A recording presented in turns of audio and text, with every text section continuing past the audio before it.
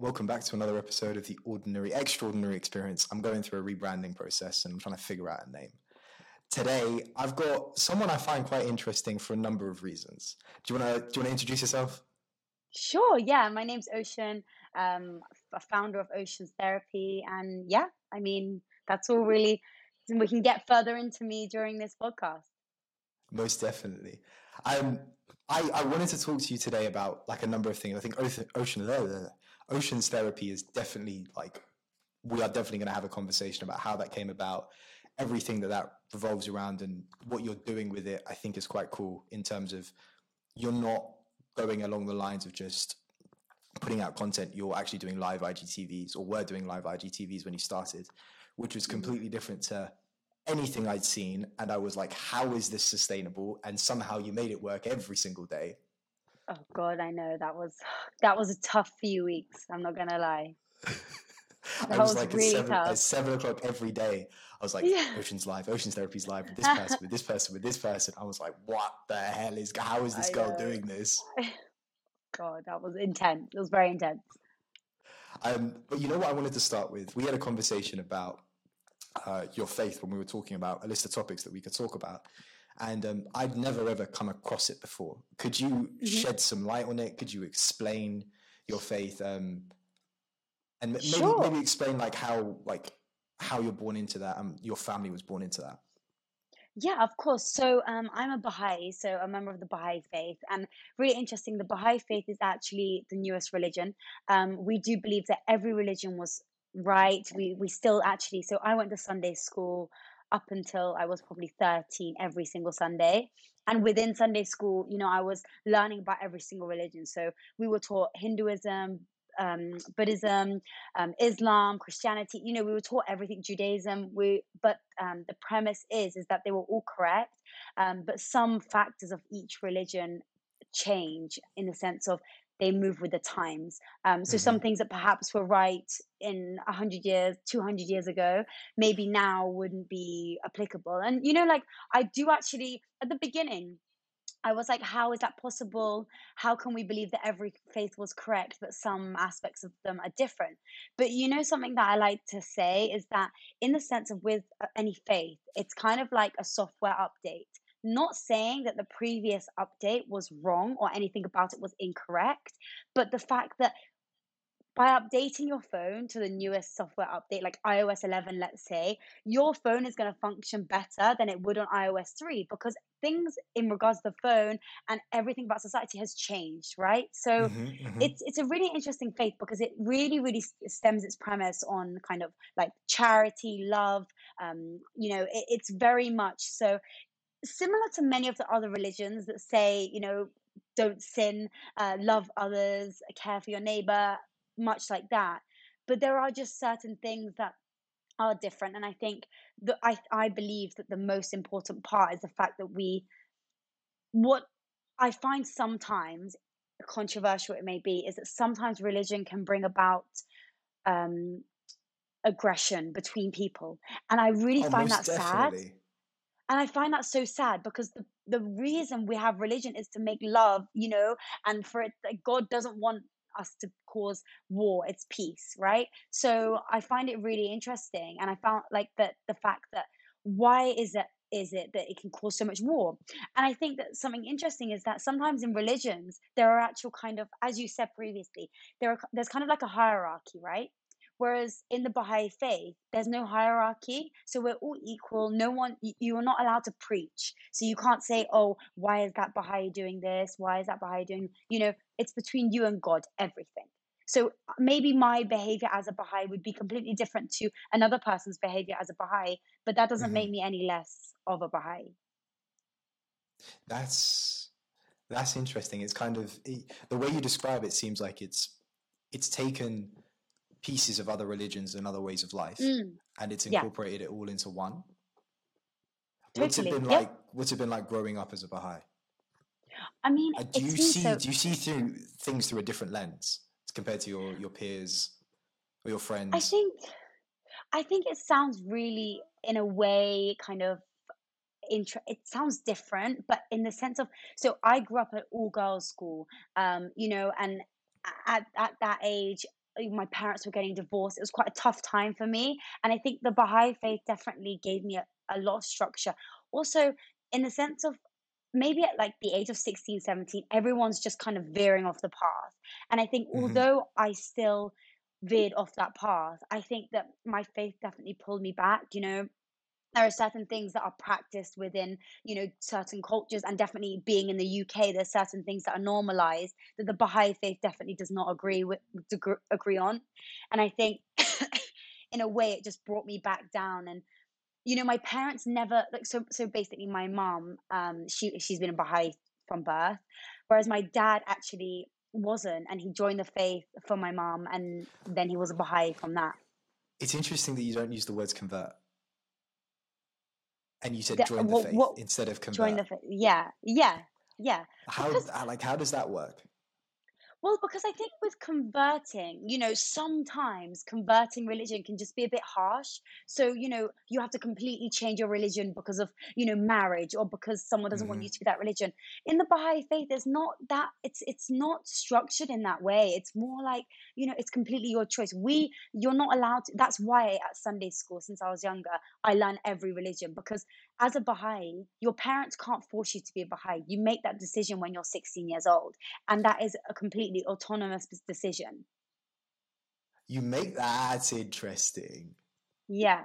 So That's you're different. Okay. so you're not born into the Baha'i faith. So I wasn't born as a Right. Baha'i. You were taught about every religion and then Every you religion, were able to and I make my own choose. decision. Yeah, What exactly.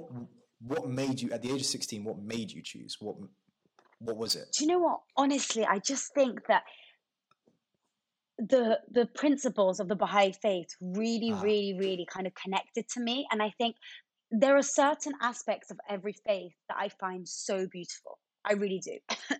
And I think if anyone tells you differently, they're lying. I just think that for me, though, with the Baha'i faith, it just felt like it was home to me. I think seeing my mom, the person she is, you know, it just, and my dad as well, and he became a Baha'i as well. And the way they practiced the faith was so beautiful, and I kind of idolized them for that. And I think the fact that they weren't kind of they didn't shun down on any other religion and say, this one's incorrect. Sometimes I think as a child, if your parents push you against something and say like this is wrong, wrong, wrong, wrong, you want to go hmm, towards that. Whereas if they say hmm. everything's correct, you make an informed decision. You actually make the decision which is correct for you. Agreed. Agreed, most definitely. And with regards to kind of growing up in a Baha'i environment, what does that look like? Like for me, growing Mm, up in a Hindu household, it was very much the me not I think the biggest thing was me not understanding Hinduism. And I only got that when okay. I went to India, and I've been to India and I spent a year there and kind of immersing myself in that environment. So from a young age, it was very much like this surface level idle looking, way of life. I would call it a Hmm. religion. Um, but after coming back from India, I realized it's like layers of an onion. You start Hmm. with these idols because they're in human form, and as you get deeper and deeper and deeper, and you go through the scriptures, and well, it's not so much scriptures, but you begin to absorb the way of life. I explain it. It becomes less of a religion and just a way of thinking and a way of just operating. Um, It's so nice, that explanation. Yeah, but you see, I'm only able to do that because I was immersed in the culture for a year. And the Hmm. problem is that everyone around you in India is operating at different levels. So you've got to figure it out of like where are they in the grand scheme of Hinduism. And Hmm. one of the things my dad used to say to me as a kid was like, "You're able to look at other religions because you're a Hindu." Okay, And that's I interesting. I never understood that. And it's kind of now I take a very much I take an approach of a yogic Hindu lifestyle. So if someone has a reason and a way of doing something, so let's say your way of life um, fitted like was really good for you, and you were able to make jumps in your careers, in your family life, in relationships, and you were doing well, and you were using this kind of structure, and it was Mm. working for you. And you said to me, Viraj, like give this a go, and I'm like, no, I would previously be like, no, this is my way of life. This is the way I'm going to do it. Now I take the approach of, if you've got a better way of doing something, I'm going to take your way. I'm going to try it. And if it works, But it I works. love And I that. absorb I that. really love that. And I think that's what's so important about some, in some cases where a child has been told that only one religion can be, well, actually, why don't you give that child the opportunity to kind of immerse themselves as you did in the religion and understand what they love about it, and also to understand that the world is filled with so many different people, and our way is not always right. It's nice to actually Exactly. listen to other ways and actually be able to understand other people. And I love the fact you just said that. And it really it definitely it links to what I believe in really, really deeply. And the fact that, in our daily lives, like I smoke shisha, and shisha Yeah. is not a Hindu thing. Shisha is typically an Mhm. Islamic thing. It's Yeah. it came from I'm pretty sure it was like the Ottoman Empire, and Yeah. It came from the Ottoman Empire. it was their pastime, right? Yeah. And I'm here smoking it, on a bi-weekly basis with my friends. I do a whole podcast where we smoke shisha and we talk, and we talk about these like out there conversations. The fact that I'm able to absorb that in my life, still look at it through this like positive lens, I love, Mm. because I'm able to adopt that and implement it into my way of life. And if it works, it Which works. is And then great. the moment I start feeling the effects of it, you know what? You go, okay, fine, I'm going to need a month's break, or we just go into isolation again. Yeah. It will be forced break for you. Forced break, most definitely. But what was it like growing up then? Like, what does a typical Baha'i family look like? So Is it any different from the norm? not even like, the thing about the Baha'i faith is we don't have like a church, there's no, Right. we have our place of our holy place, which is in Haifa in Israel, but actually we don't have any churches. What the way we actually practice, sorry, Why is it, sorry, I'm just jumping in. Why is it in Israel? Israel is a holy land. because I understand yes, that. because Baha'u'llah is buried in Haifa. And who's Baha'u'llah? He is one of the prophets of the Baha'i faith. Right. Yeah, so that's why it's in Haifa. And I mean, so there's no specific Baha'i. There's millions of Baha'is around the world. Something that Hmm. really, really like shook me the other day. Sorry, a month or so ago, I found out. Penn Badgley from You and Gossip Girl. Dan From, from Gossip Girl. yeah. Yeah, he's a Baha'i in New York, and yeah, No. and he really, really like speaks very highly of the faith, and he's always advocating because Baha'is are being That makes persecuted in so Iran. much sense from his Really? Instagram post. Yes, yes, exactly, because he's a That Baha'i. makes so much sense. Ah, right. Yeah. This makes sense. Yeah, so he's a Baha'i, and there's so many Baha'is around the world. But what my point is that it's not like in Iran, there are many many Baha'is, but it's not just the Hmm. Iranian faith. There's people that British, Indian, Australian, across the globe. We have so many Baha'is, and I think growing up, it was peaceful. I think it's a very peaceful faith. There's no violence, no aggression. You're not meant to shout. It's very chilled, but also, Hmm. by the way, don't get me wrong, I still shouted and I still do shout. But again, that's between me and God, so it's okay. But like you can't be perfect. But I think like we went to Sunday school on Sundays. We went to feasts. So every week there's a feast, and the Right. feast is it's basically where everyone in the community that you live in goes to someone's house, a new person's house every week, and you sit and you pray. So similarly to church on Sunday, Similarly, yeah, or but it will going be to the say a mosque. Wednesday or a Thursday, Right. yeah, in someone's home, and it will be an evening, and you go and you buy the most like beautiful food so that everyone does like the prayer ceremony, where everyone just says a prayer and the children are there, and then we discuss about some of the newsletter from the House of Justice, and then there's chai, which is Persian tea, is served, Persian tea. and yeah, exactly. And many kind of like beautiful foods are presented. It's just a very warm experience. It's very relaxed, and it's one of those things where sometimes in the feast, my cats would jump in. It's a very chilled. We're praying, but it's the room is holy at that point. Understood. For me, with Hinduism and because they have events all through the year, right? There's Yeah. like Diwali, there's Holi, there's stacks of them, and Yeah. I've experienced them here my whole life in the UK, and I've always thought that they were a little too serious. They were never, Right. they're fun, but as I grew up, I realized, like, you know what, this is just getting to the point where it's a little bit OTT.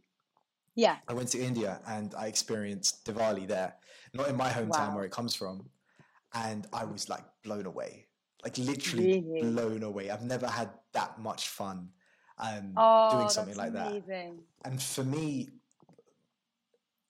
I find the idea of God quite confusing. Mhm. And the entity that is God. I believe in a higher power, and Mhm. whatever that might be works for me for the time being. Someone, like I said, if someone gives me a reason and gives me an explanation for why something else is better in it and makes more sense, I'm going to use that definition. Yeah. But in the UK, I found it was too much. There was too much to do with the gods and too much like that, and it was a little bit too serious. Went to India, and it was very much just like so much fun. Yeah. They brought back what it was like, what I'd imagined it would be like, what it looks like in the movies. And I think the question I've got for you Wow. is, you talk about holy and the word holy, and the room felt holy. What Yeah. is a Baha'i's relationship with God? How does that work? So Because the way you Baha'is talk about it makes it seems like, initially I thought that the Baha'i faith was quite an external kind of faith, in terms of you look out, you don't look in. But the way you describe it to me now, and the way that you've been talking about it, makes it seem like it's between me and God, and it's like that is very much a reflection, and you've got to go and look inside and work on yourself. And it's this idea of, it seems like this, it's a faith where you're continuously working on yourself. Yeah, totally agreed. And I think you'll agree with me is that, right, with any religion, it's what you make of it. So people Agreed. determine that one faith says one thing, and then actually it says this, and one says this. There is always different variations of what a faith is supposedly saying, right? Mm-hmm. Whereas with the Baha'i faith, I believe that again, it's similar. There are just what we believe, and it's not. You don't have to prove anything to anyone. You don't have to go somewhere to pray. Someone that, for me, I pray at night, every night. And, it's not something where I read a huge passage or a huge scripture. It's not like that. For me, I just say my prayer, and they're in Arabic, and they're what I learned from when I was a baby. And I remember them chanting them when I was just literally 5 years old. So they come naturally to me. And even if I'm laying in bed, I don't need to necessarily sit up, and it doesn't need to be a whole process. But it's because it's between me and God knows that I'm speaking, and so can hear me. And so whether that be in a time of need, or whether that just be in a time of gratitude, for me, I don't believe that you should just pray at a time of need. So I'm all for praying to say, like, thank you so much, God, for everything you've given me. Thank you for. You do it for the good and the bad, the way it Yeah, should because I be. don't. Because if you agree with me, everyone, even if they don't believe in God, when that plane is about to crash, you're praying for God. But are you praying to God to say thank you for everything you've received in your life? Probably not. Gratitude is super important. I feel that, like, So I gratitude important. journal on a daily basis, or I try to on Yeah, a daily basis. I'm still working into the routine now, which but is it's so life changing. important. Yeah, It's incredible. I think this is, you know what, this is a great moment to change gears slightly, um, and dive into oceans therapy, sure. and Let's dive like, into it. because you literally push out gratitude on Instagram. You push out gratitude, positivity, inspiration, everything under the sun. And I love it. And this is I do this with everyone, right? I have this piece during the podcast where I just absolutely put them up on a pedestal because I love it. Thank I you. love it. It's I very love kind. people doing amazing things, and I love people that do things differently. And you've done that with Yeah. Oceans Therapy, and like the name just rolls off the tongue. It's funny because actually, like, as I'm not, maybe people don't know, but I've said in previous podcasts that I literally just made this in lockdown. So the name I just was sat with my mom, and she was like, just go for it. And I just thought, let's just put my name in it, because everyone, 90% of people that say, "What's your name?" and I say Ocean, they're like, "What a lovely name." It's always this, which is really kind, and I really It was the appreciate it. first But line. It was literally the first it, line of our conversation. yeah, yeah, it's just like, well, why don't I just use my name? But it's so easy. But again, like I just thought, let's just use that, and also people will remember it, and they'll also know that it's linked to me. Whereas if I did something that was like well-being something, how do people know that it's linked to me? Whereas if it says hmm my name in it, they know that I'm there creating the content for that page. See, for me, when I was naming the podcast, I was really against using my own name initially for like Really? ego purposes. Okay, fine.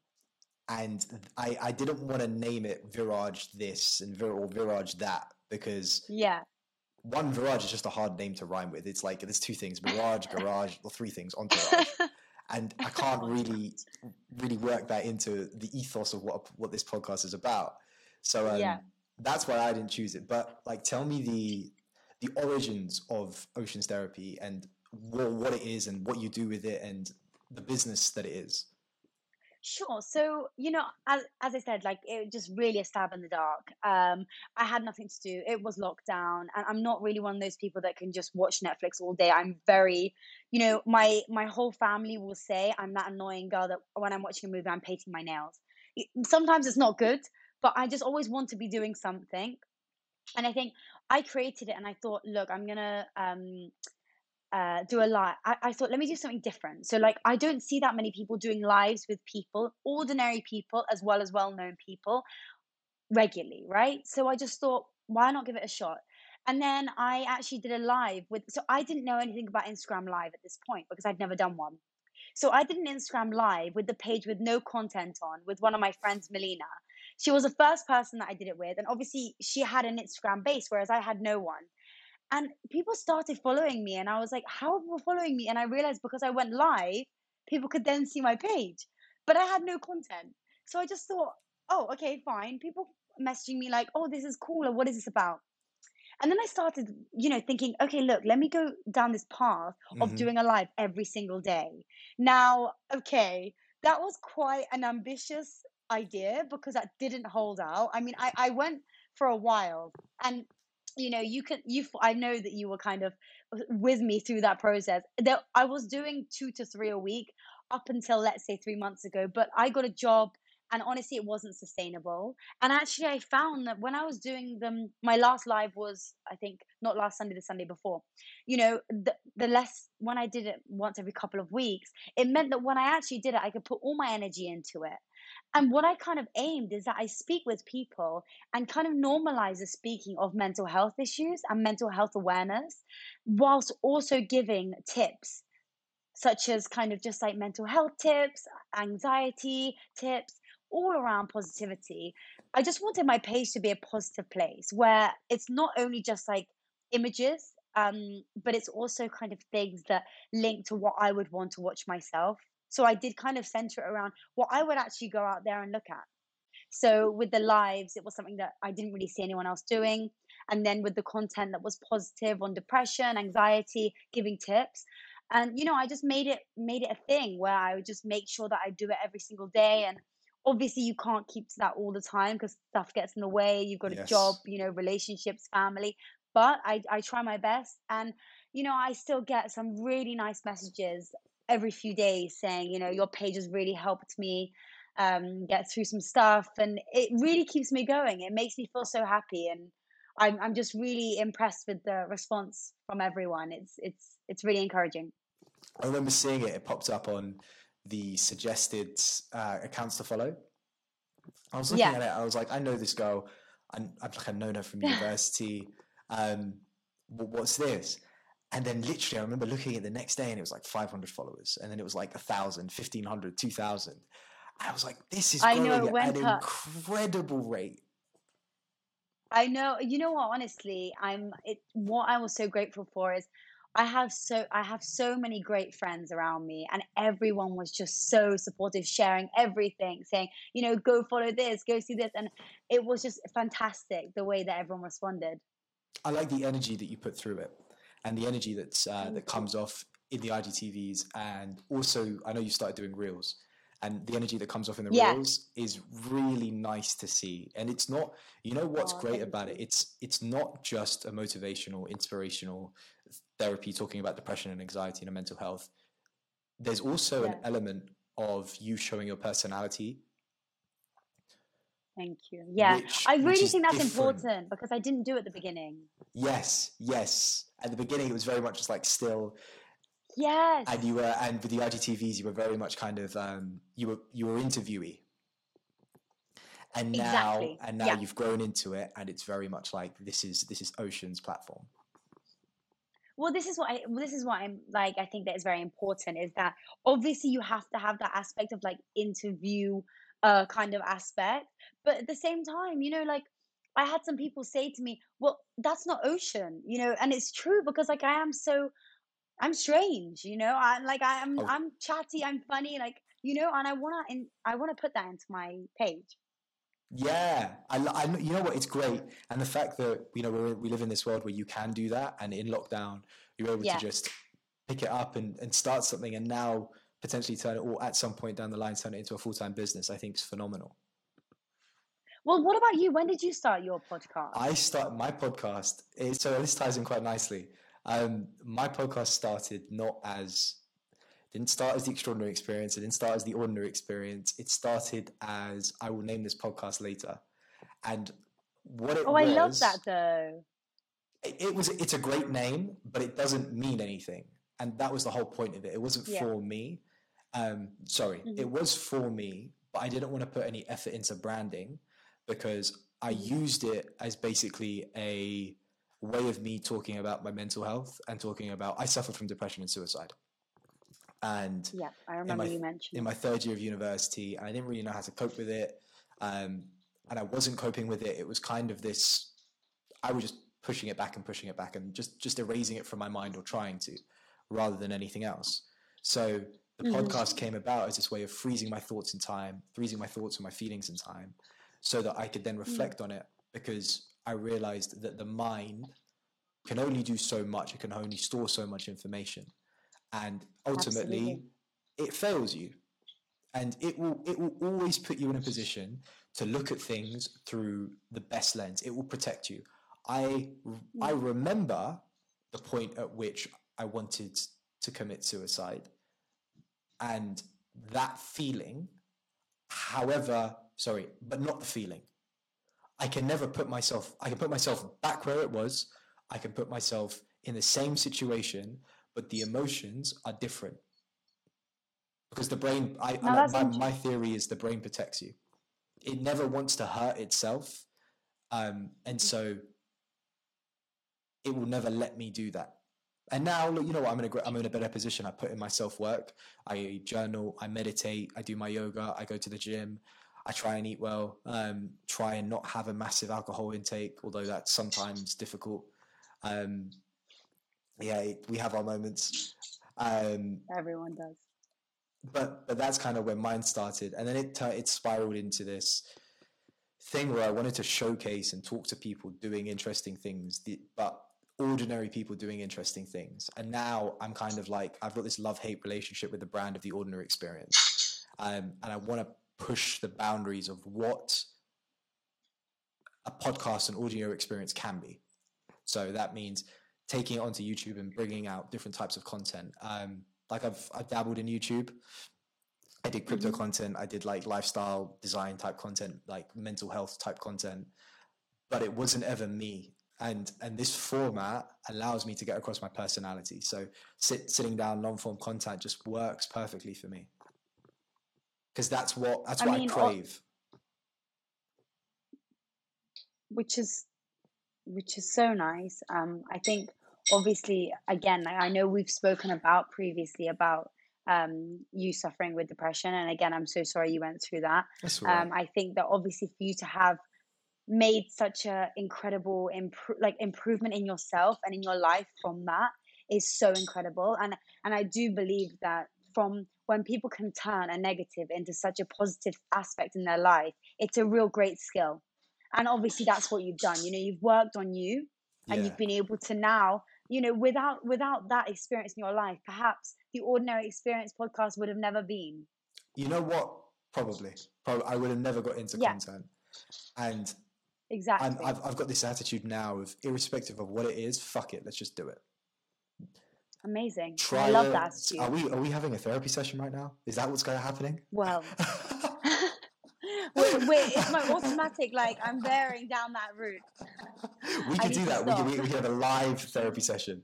A live therapy. But before we jump into the therapy session, it's great because I can talk about it with people, and people's automatic reaction is your reaction. It's like, I'm sorry.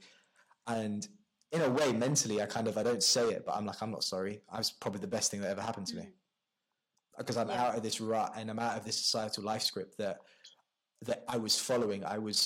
And I've got this whole story behind it. Which is all true. I wanted the Wolf of Wall Street life, and that was going to be me. That's what I wanted. Retire by 40, party, drugs, alcohol, women, big cars, fat houses, right? Like living in Chelsea and then, taking a helicopter to the suburbs, like living in Surrey, right? That was what I wanted. Ferraris, Porsches, the lot. And my time in India kind of gave me the opportunity to sit with myself and figure out who I was, or who I'd become, and who I really was. Like, don't get me wrong, materialistic things. So it kind of humbled you. Yeah, in a way it humbled me. But I think the biggest thing I was scared of was, how do I live without nothing? And you go to a third world country and you see people living with nothing, and you look at them and you're like, can I do that? And I got to a point where I think maybe for a day I was able to say to myself, yeah, you could do that. You could sit there and survive without anything, begging and feeding and living off what people give you. For a single day, I thought I could do that. And then I realized that, I'm not built that way. I have an opportunity. I have a wealth of education. I come from a first world country. I'm privileged in my upbringing and my parents and everything that they've given me, their education, the things, and kind of this platform that they've put me on to go and succeed in life. And I was like, I've just got to take every opportunity that comes my way, whether it's, working with friends and, building a comedy gig, or it's, hosting a podcast and trying to make that my full-time vocation. But then also having to do things that you don't like. And I'm very vocal about this. I don't like my 9 to 5. On a daily basis, I wake up and I'm like, oh, Jesus Christ, I've got to go to work. I hate it. Genuinely. It's the most depressing thing in the world. Why don't you change jobs? I am. I'm actively looking for other jobs. Okay. But for me, it's very much in the situation of I am not cut out. I feel like I'm not cut out to work an ordinary job. Yeah. I need something that pushes my boundaries, and the only thing that does that is creating content on YouTube. Because YouTube is by far... Which is amazing, the fact that you can still do that. It's great. And you know what? The only reason I do the job, and the reason that the way I squared it off in my head, is that you might wake up and you might not enjoy your 9 to 5. You might not enjoy your typical job. But for me, it pays for my other job. It allows me to pay for the camera that this is on, pay for the mics, pay for the headphones, pay for the whole setup. And without that, I can't sustain a living. I can't sustain the lifestyle that I want to live. And I made that choice. And it is a conscious choice. It's not an unconscious choice. And I think that's the biggest thing for me. Mm-hmm. I really like that. I mean, I think that obviously, it's important that the fact that you analyze that yourself and you come to that conclusion. And I do think that obviously the fact that you're able to still practice, because sometimes it can be very restrictive on you when you're doing something 9 to 5 that's actually not your passion. When you want to do something that is actually completely soul aligned, it's difficult, right? But it's about taking that initiative and just taking it on the side, so at least you're having that creative output, even if it is not 100% of your output. Yeah, and that's a great way of explaining it. That's a great way of putting it as well, because although I don't get to use the bulk of my day is taken up with a thing I don't like.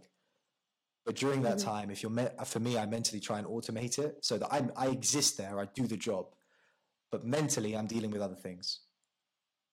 Mentally, I'm which is somewhere else, fine. which is okay because the job gets done. And I try, and I do give Yeah. 100%, and I try and give 100% every single day, show up, put in the work on myself for the job, and then for my other job. I don't even call it a side hustle. This is not just a podcast. For me, this is another job.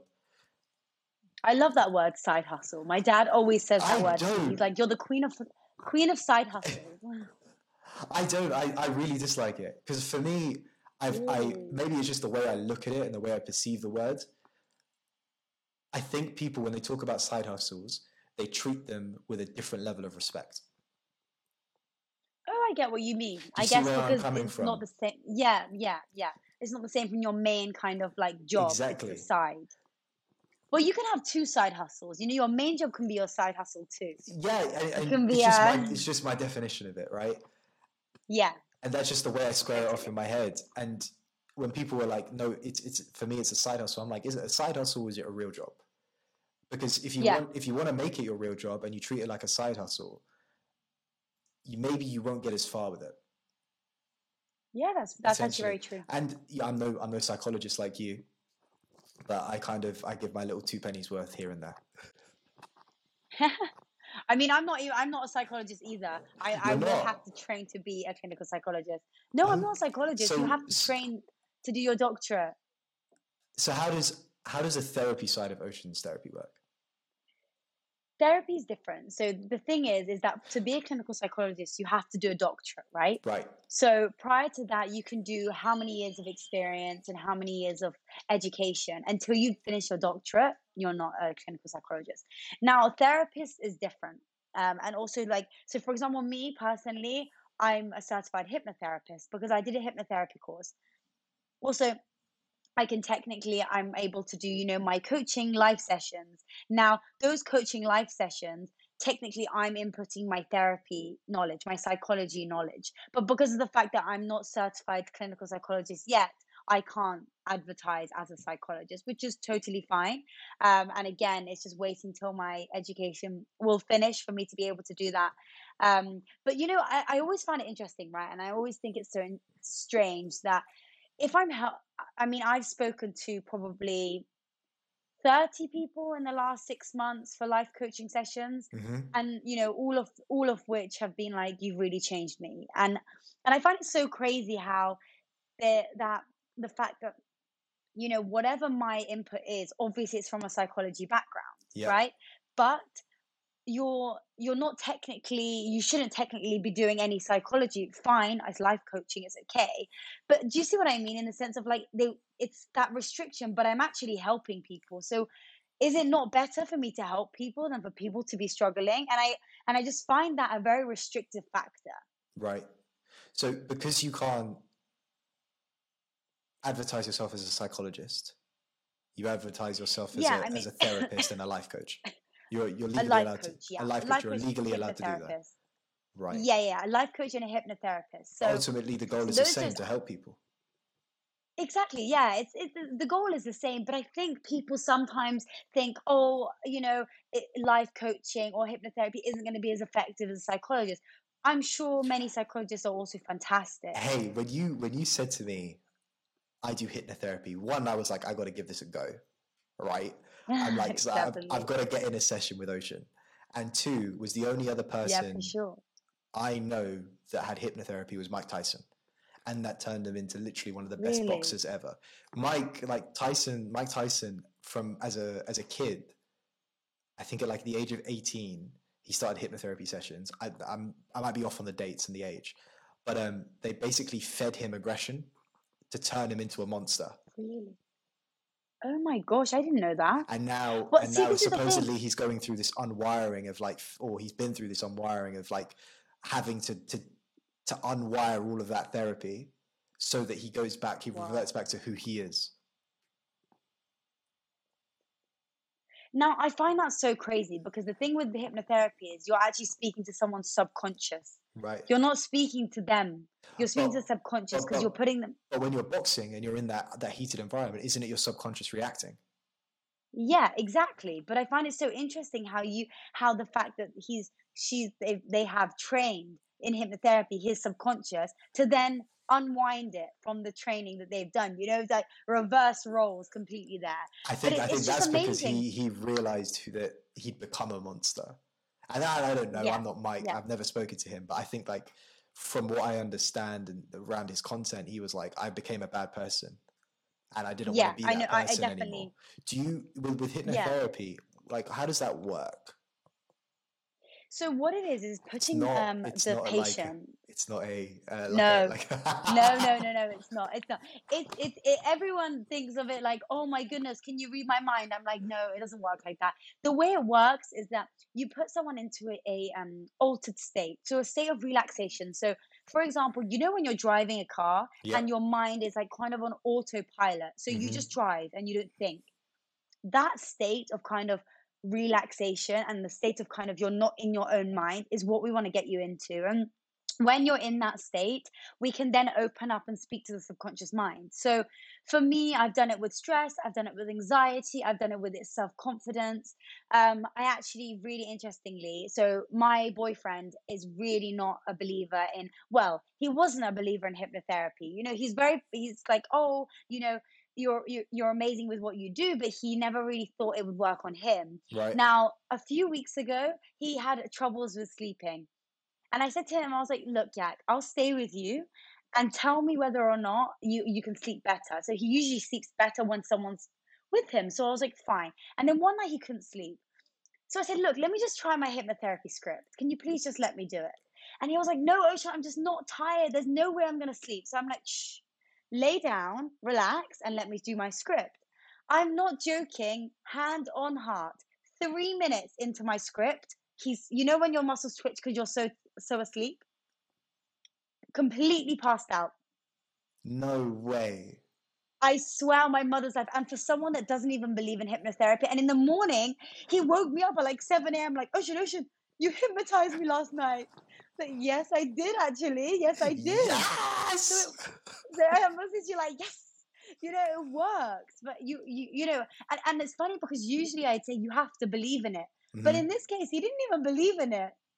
I love that. It's Yeah, so it works.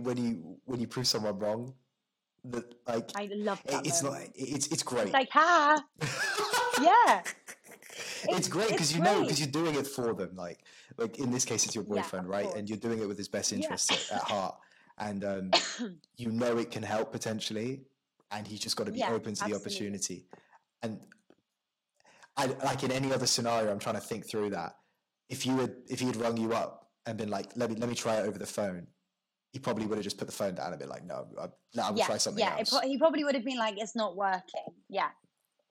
That's why it's really good with hypnotherapy to actually be in person. Hmm. Because you can actually analyze the person, whether their eyes are twitching, whether they're actually focused, whether they're sleeping or they're in a state of relaxation. You can really become aware with that person, So whereas if you're over the phone, you can't. what what do you use the hypnotherapy for? Is it always sleeping? Is it other things? No, no, no. Sleeping, depression, anxiety, weight loss, smoking, the stress, the list is endless. You can use it for whatever you wish to use it for. It's just a because think about it. The subconscious mind can be spoken to about whatever topic that you wish to speak to it Hmm. about. So you are able to kind of decide which of those. And you have that conversation with your clients. Yeah, absolutely. Yeah.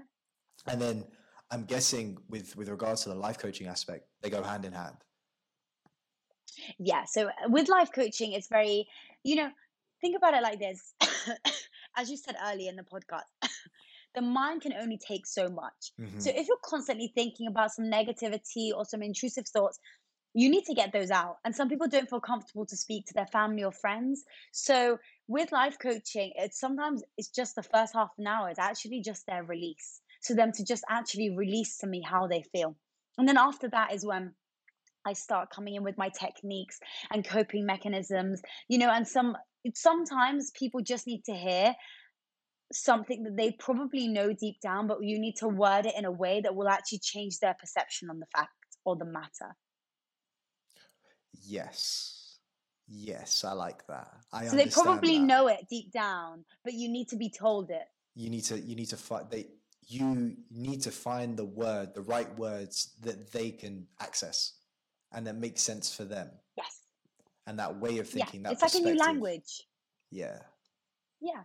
And is that, and Exactly is that. there a specific type of way of life coaching you use, or is it very much just the bog The standard? way I think mine is very different because I think I input a lot of my kind of knowledge from my master's and my degree in the Right. psychology aspect. So, and also obviously the fact that I've also got the hypnotherapy on the side. I've read a lot of books on kind of like philosophy and coaching of the mind.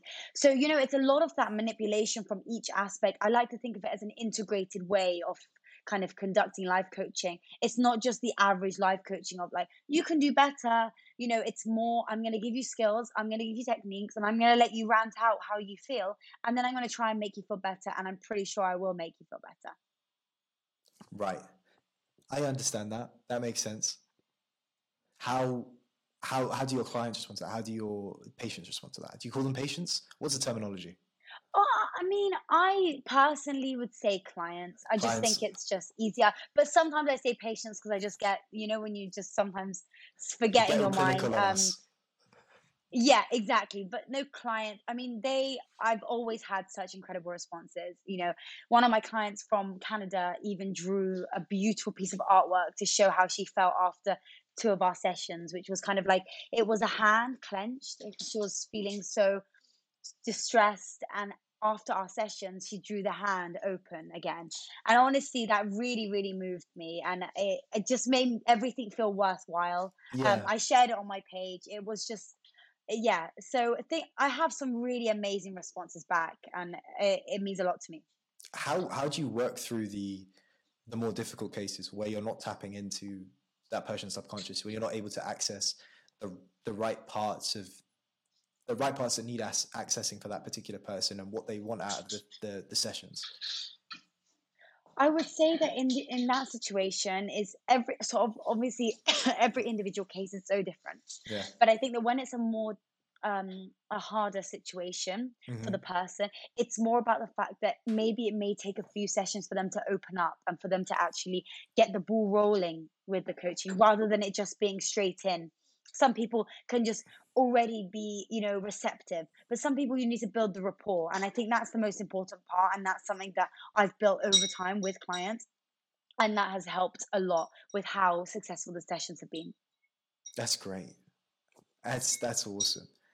The fact that Yeah. you're still going through that process of, even though it might be more difficult to begin with, you're still putting in that work with that client. It's not just like I can't do anything for you after one Absolutely. session. I love that. I think Yeah, it's something amazing. at the top of my head is, if you could go back in your education, Hmm. would you still take the same path that you did towards hypnotherapy, towards oceans therapy, towards life coaching? Absolutely. Were there I any would never change advice it. that you'd give to someone that's coming up, or someone that likes what you do?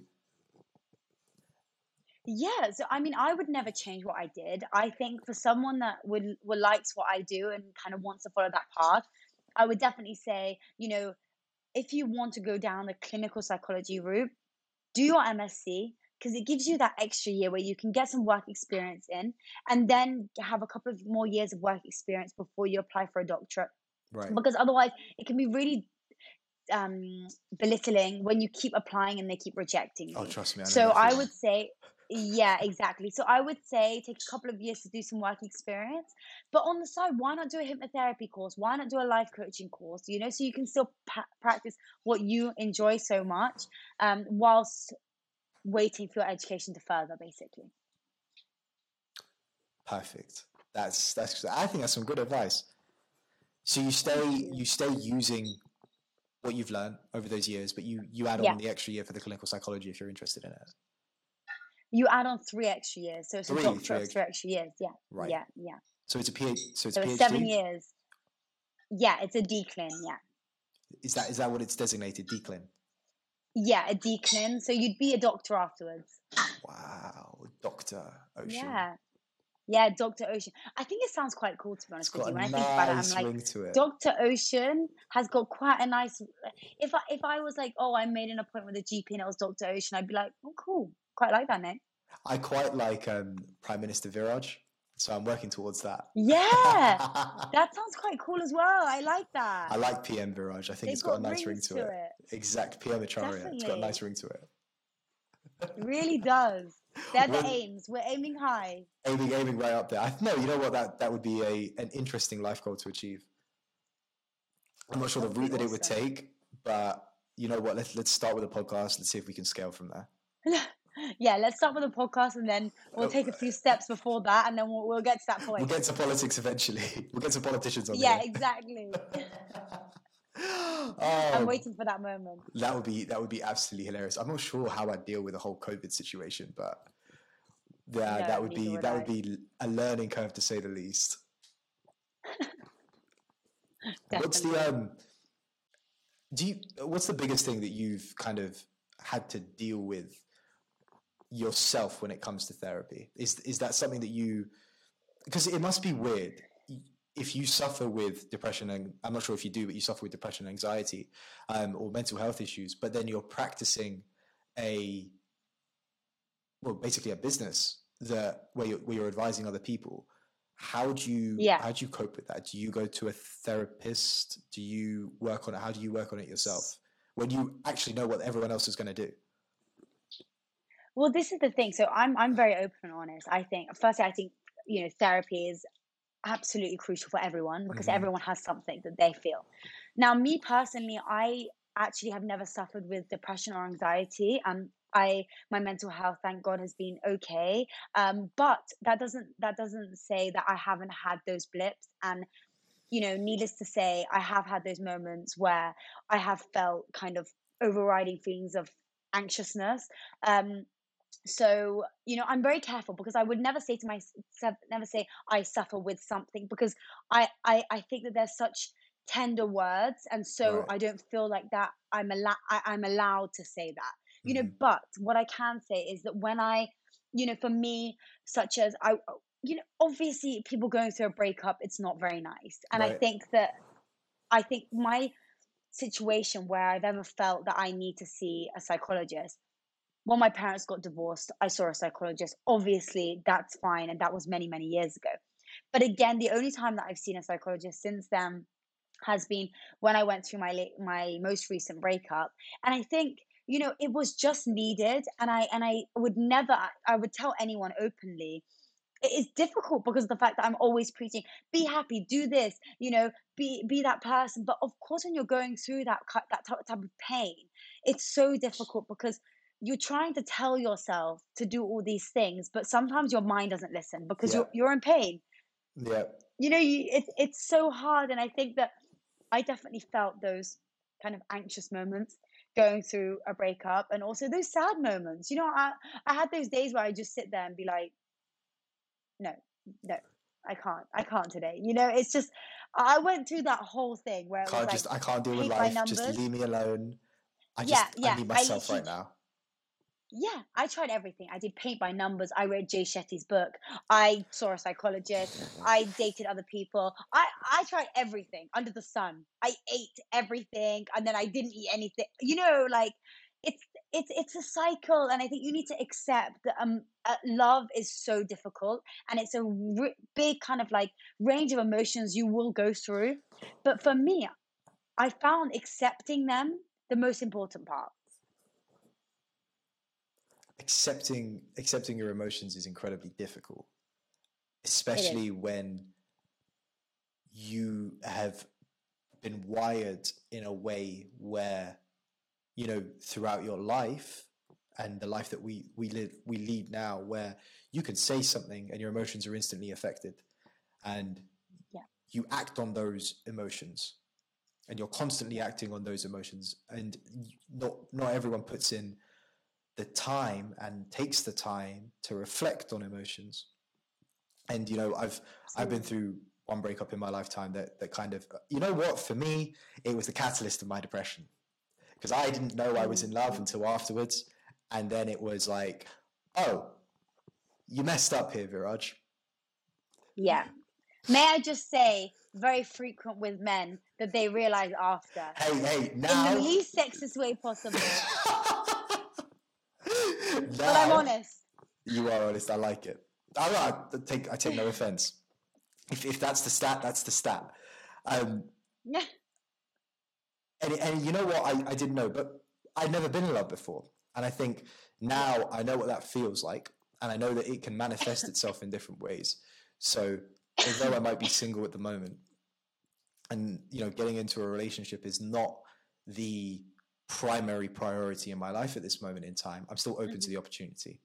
I'm still open to getting to know Yeah. someone. I'm still open to going through those emotions and talking. I think talking about it, especially with the other person, is the most important thing. Communication is key. It's And key. I and It's I and I key. know that because I didn't communicate. And now maybe I Mm. communicate too much, and I'm working through it, but it's trial and error.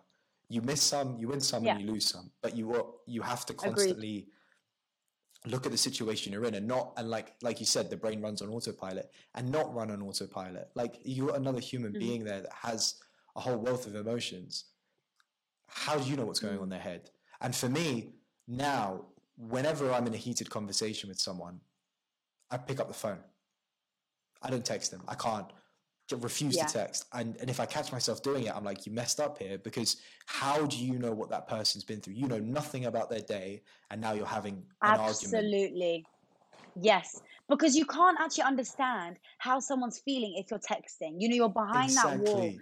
But if you're in person or you're on the phone, you can appreciate and empathize with those emotions. And that empathy is a huge factor. Is a huge It's factor. like with the podcast. I insist on a video call so I can look the person in the Yeah. eyes and be like, how much are you going to give me? Not ask, Yeah. just look at them and be like, is this going to be 50-50? Is this going to be 80-20? Or am I going to actually have to carry this episode? And Yeah. sometimes it's Totally. like that. And, people change when they're on camera. I mean, you've racked up the hours now. So Ocean on camera is the same Ocean that is in real life. But Mm. like you said, Yeah. the Ocean, the first Ocean that did that first IGTV, that first Instagram Live, was not it was not the real Ocean. It's not the Ocean that I would speak to No. in the flesh. So Yeah. you've constantly got Exactly. to work through that, but you can't figure that out if you can't see someone. The voice only tells you so much. Hmm. No, I totally agree. And I think it's really important. And again, I think something that, linking that to relationships is that communication is definitely key. And also, not only that, it's understanding, as you said, other people have emotions. If you spend your whole life only doing everything based on your own emotion, you'll live a sad life, because you can't live like that. You have to take other people's emotion into account. Otherwise, Yes. what they will give you back is negativity, or you'll hurt them. I And think I think you can live a happy life, but you won't yeah, have the people maybe. around you. Yeah, you'll hurt others around. But what I mean by a happy life is, if you're in a relationship with someone and all you think about is your own emotions, are you going to be happy in that relationship? Probably not, because you're not accounting for their emotions in your day to day. How when you're accounting for someone's emotions in a relationship, Mm, and then mm, when you're not in a relationship, you kind of only do that with your friends and your nucleus or your close knit friends. Which do you mhm. prefer? Doing it Uh, with your friends around you, or doing it with that individual that is your partner at that time? what do you mean? What do I prefer? Like, Who do I prefer accounting for? yeah, or is it everyone? Because you invest yourself in someone, in a single entity, Yeah. and then when you're single, when you're not in a relationship, you're doing that with a lot of other people, and sometimes people have social batteries, and sometimes they deplete a lot Yes. faster than others. And when you're doing it with one person, you can see very quickly if you're getting back what you're giving. But when you're Yes, doing it I with agree. we're doing it with a friendship group, sometimes you don't see that. It's like a lagged effect. You only see that indicator further down the line. Yeah, and I agree, but I think answering that question, I would say a relationship, because in a relationship, I think you're a bit more honest. Right. With friends, you're honest and you're the true person that you are. But in a relationship, you show the side that maybe you're not going to show your friends, because it's that intimate relationship. It's the side of you that no one sees. It's the loving side. And I think once you can open up and be accountable for another person's emotions in that kind of relationship, Hmm. I find it easier to account for a relationship's emotions, because I find it easier to be sweet, and in the sense of, you can make up for things because you can just be that baby version of you, whereas with your friends it would be a bit weird if I was a baby version of me to my friends. I mean, I think they would find that quite strange, but do you see what I mean? Yeah, I see what you mean. I see where you're going with it. I see Yeah, where it's you're kind going of. with What it. about you? I haven't been in a relationship long enough to give myself to a person, so I don't do the baby voice, but I try. No, no, no. I mean, as in, I'm talking about like being cute, being Yeah, yeah. sweet, I in the get sense of being. I get what you're saying. I get what you're saying. I don't know if I have that in me. I'm sure I do, but I I'm haven't sure done you it do. for such a long time that I'm probably going to have to remind myself of how that works. But I kind of operate on this way of living called radical transparency, and I try and be as Hmm. transparent with everyone always. Now, That's initially, amazing. initially, I thought that meant just be transparent, just be like glass. But that doesn't really work, because in actuality, you have to be opaque in a way, because people have Yeah, boundaries and you can't overstep those boundaries. And you just need to find the you're so boundary, right. apologize for overstepping the boundary, and then just know where the boundary is. Like I've done that with my parents, my brother. Like I have quite an open relationship with my parents. Like I talk about my relationships. I talk about like what my friends are up to. Like it's not, but I make that choice. I don't keep my life Yeah, secret anymore, because what's the point? What's the point in lying? You just end up catching yourself in lies. I've got caught myself in a lie, and it's never fun. yeah. No, I But that's agree. just the way I I really operate. agree. And you know what? If I do get into a relationship, great. I did a podcast yesterday, and we were talking about Viraj and his relationships, and kind of I have this weird thought process when it comes to being in a relationship, and maybe that's because I've been single for so long. Um, but you can listen to it, and then we can have a conversation about it.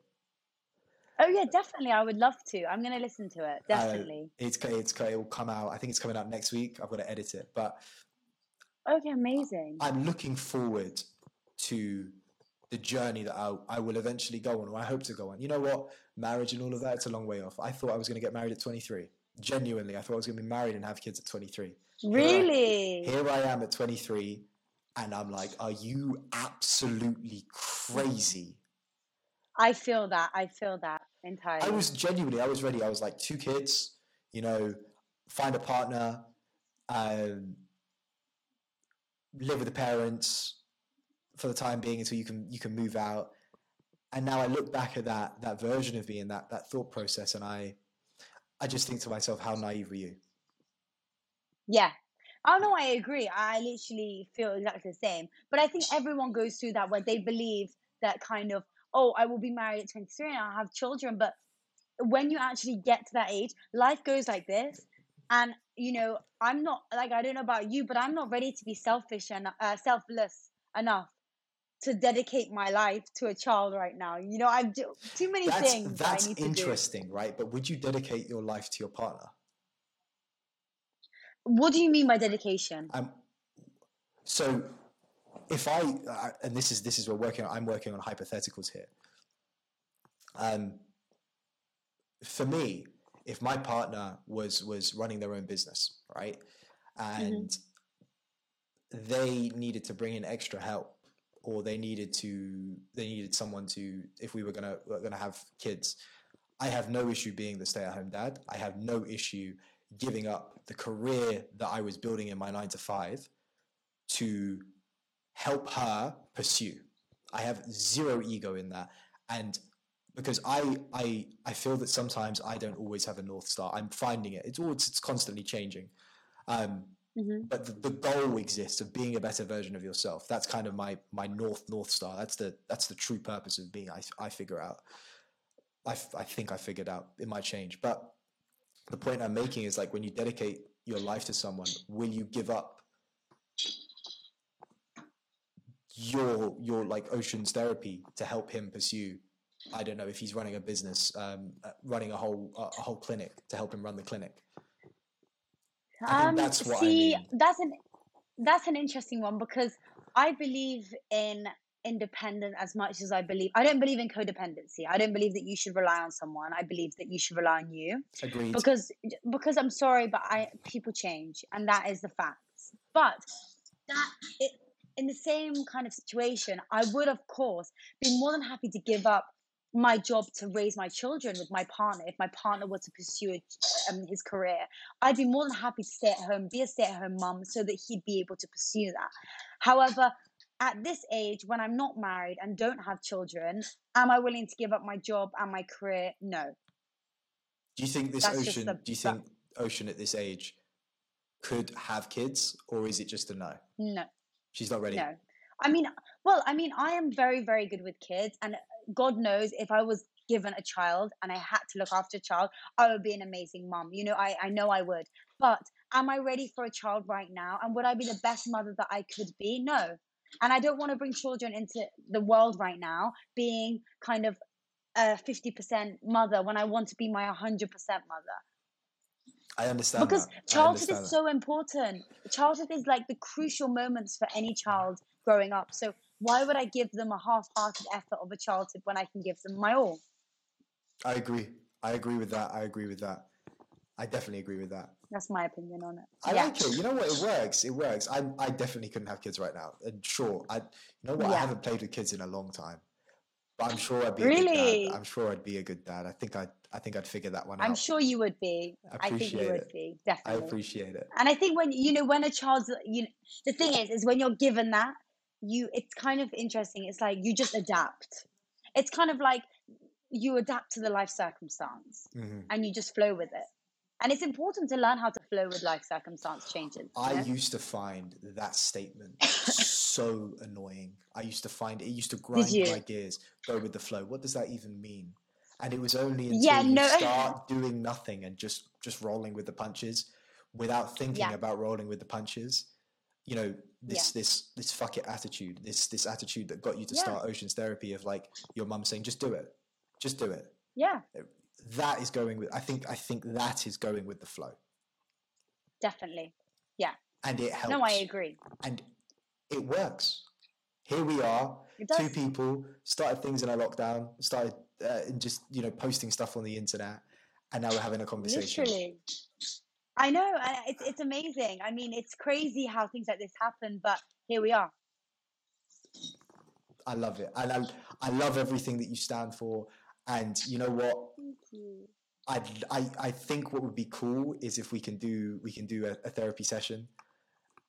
For sure. Yeah, and we can have a conversation about how that would work and kind of go deep into your practices and the way that you do it, and do kind of like potentially do a YouTube video on that, if that's cool with you. I would totally be up for that. Yeah, we'll make it happen. Let's figure that out. Ocean, it's been an absolute pleasure. Thank you so much for coming on.